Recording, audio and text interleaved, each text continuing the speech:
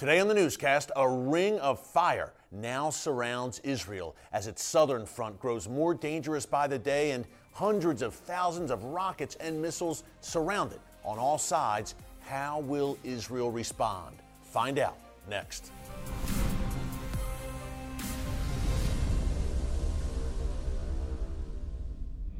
Hey folks, Eric Stakelbeck here. Welcome to the Watchman Newscast. A very busy day in the Middle East as always. As we say often here on the newscast, the Middle East never sleeps. We still do not have a conclusive result to the Israeli election, which took place yesterday, Tuesday, March 23rd. Now, Benjamin Netanyahu's Likud party has won the most seats with about 90% of the vote tallied. I'm coming to you around 11 a.m. Eastern time here in the United States. About 90% of the vote tallied overall. Netanyahu's Likud far outpaced the other parties with at least 30 seats right now, but they need to form a coalition that would bring them to 61 seats in the Israeli Knesset in order for Netanyahu to remain prime minister. Can they do it?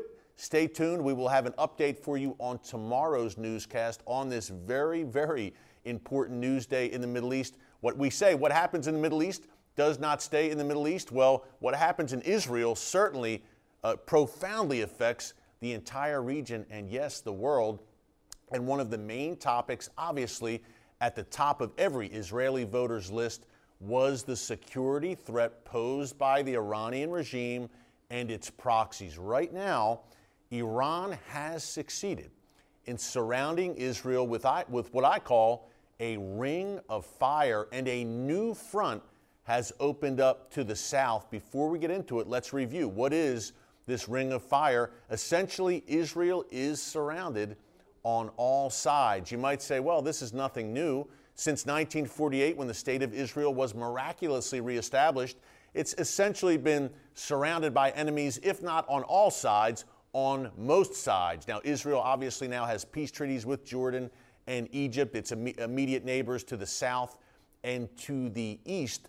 But Iran has succeeded in terms of employing its proxies around every corner of the state of Israel, which, by the way, reminder, folks, is the size of the state of New Jersey. Real quick, let's review.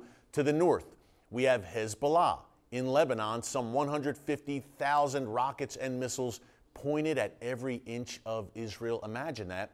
To the southwest, we have Iran's proxies, Hamas, and Palestinian Islamic Jihad combined, probably at least 15,000 rockets pointed at Israel. And by the way, both Hezbollah and Hamas possess attack drones as well. That's a new wrinkle in Iran's strategy.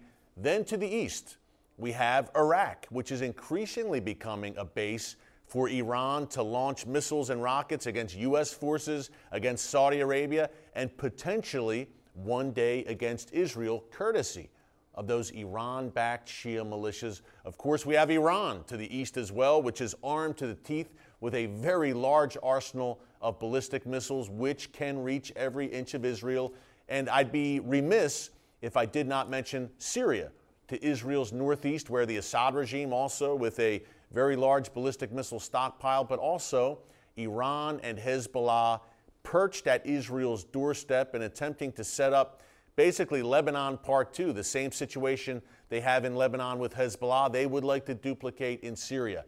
Got that? It is indeed a ring of fire, right? On all sides, Israel is surrounded by hostile entities that are armed to the teeth with rockets, missiles, and attack drones, and they have a bullseye on the back of the Jewish state. Now, the new front, the southern front, I will leave for last.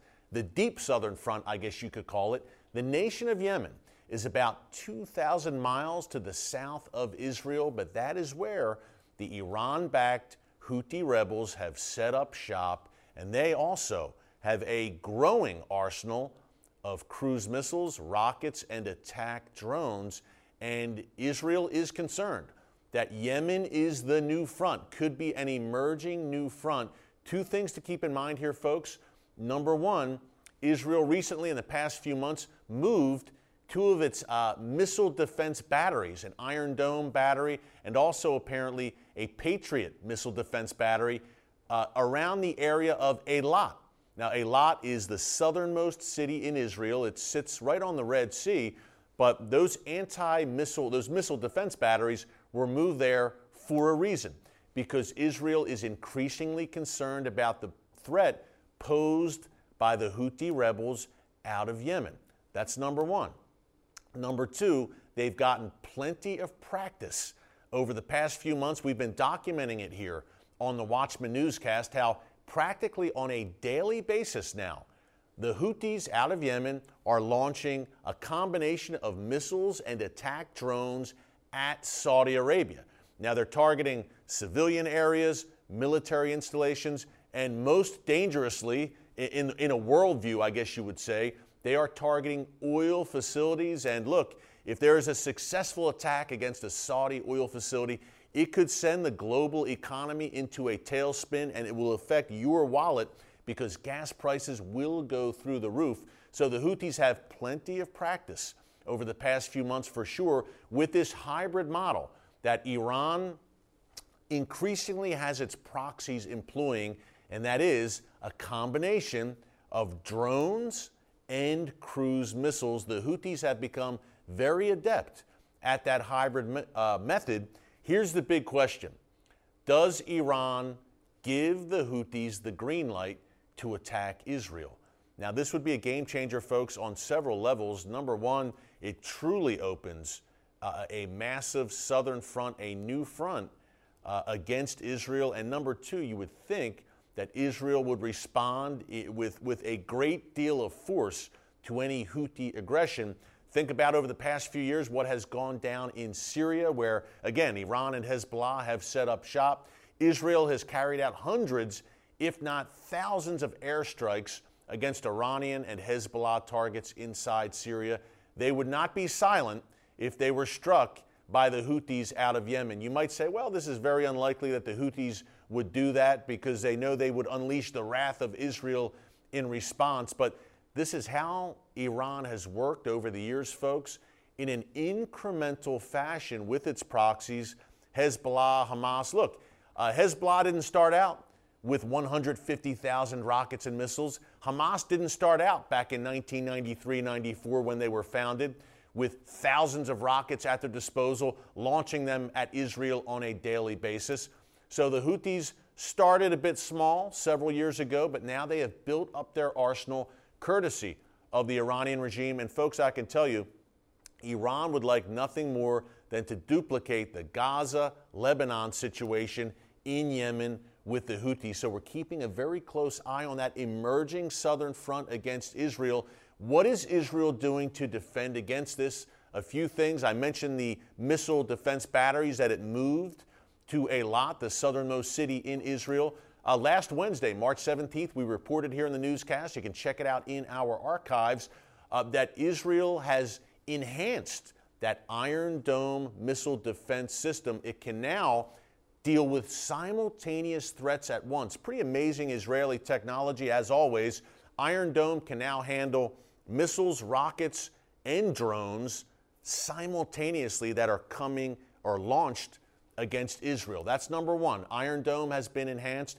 Number two, back in December, we reported here in the newscast, a pretty amazing joint drill that Israel carried out involving Iron Dome, which focuses on short-term missile or short-range missile threats, and then David Sling, the other Israeli defense system, which focuses on mid-range rockets and missiles, and then the Arrow missile defense system, which is more focused on long-range missile threats. All of them in the same test worked in a kind of a multi-tiered missile defense manner, and it was apparently a very successful test. So the ring of fire certainly exists, but Israel is taking pretty strong steps to prepare against it. Hey, at the end of the day, Israel has a very strong ally in the God of Israel, the God of Abraham, Isaac, and Jacob, who neither slumbers nor sleeps. He is the real Iron Dome over his land and his people, so be encouraged. And as an American, I know that this also poses a profound threat to the United States as well. Not only U.S. troops, obviously, in the Middle East, but as these various terror entities led by the Iranian regime enhance their missile capabilities, and Iran works towards an intercontinental ballistic missile which could cross oceans, I know that what happens in the Middle East does not stay in the Middle East. We will continue to keep an eye on this for you right here at the Watchman Newscast. Thanks for joining us today. Until tomorrow, God bless you. And remember, never hold your peace.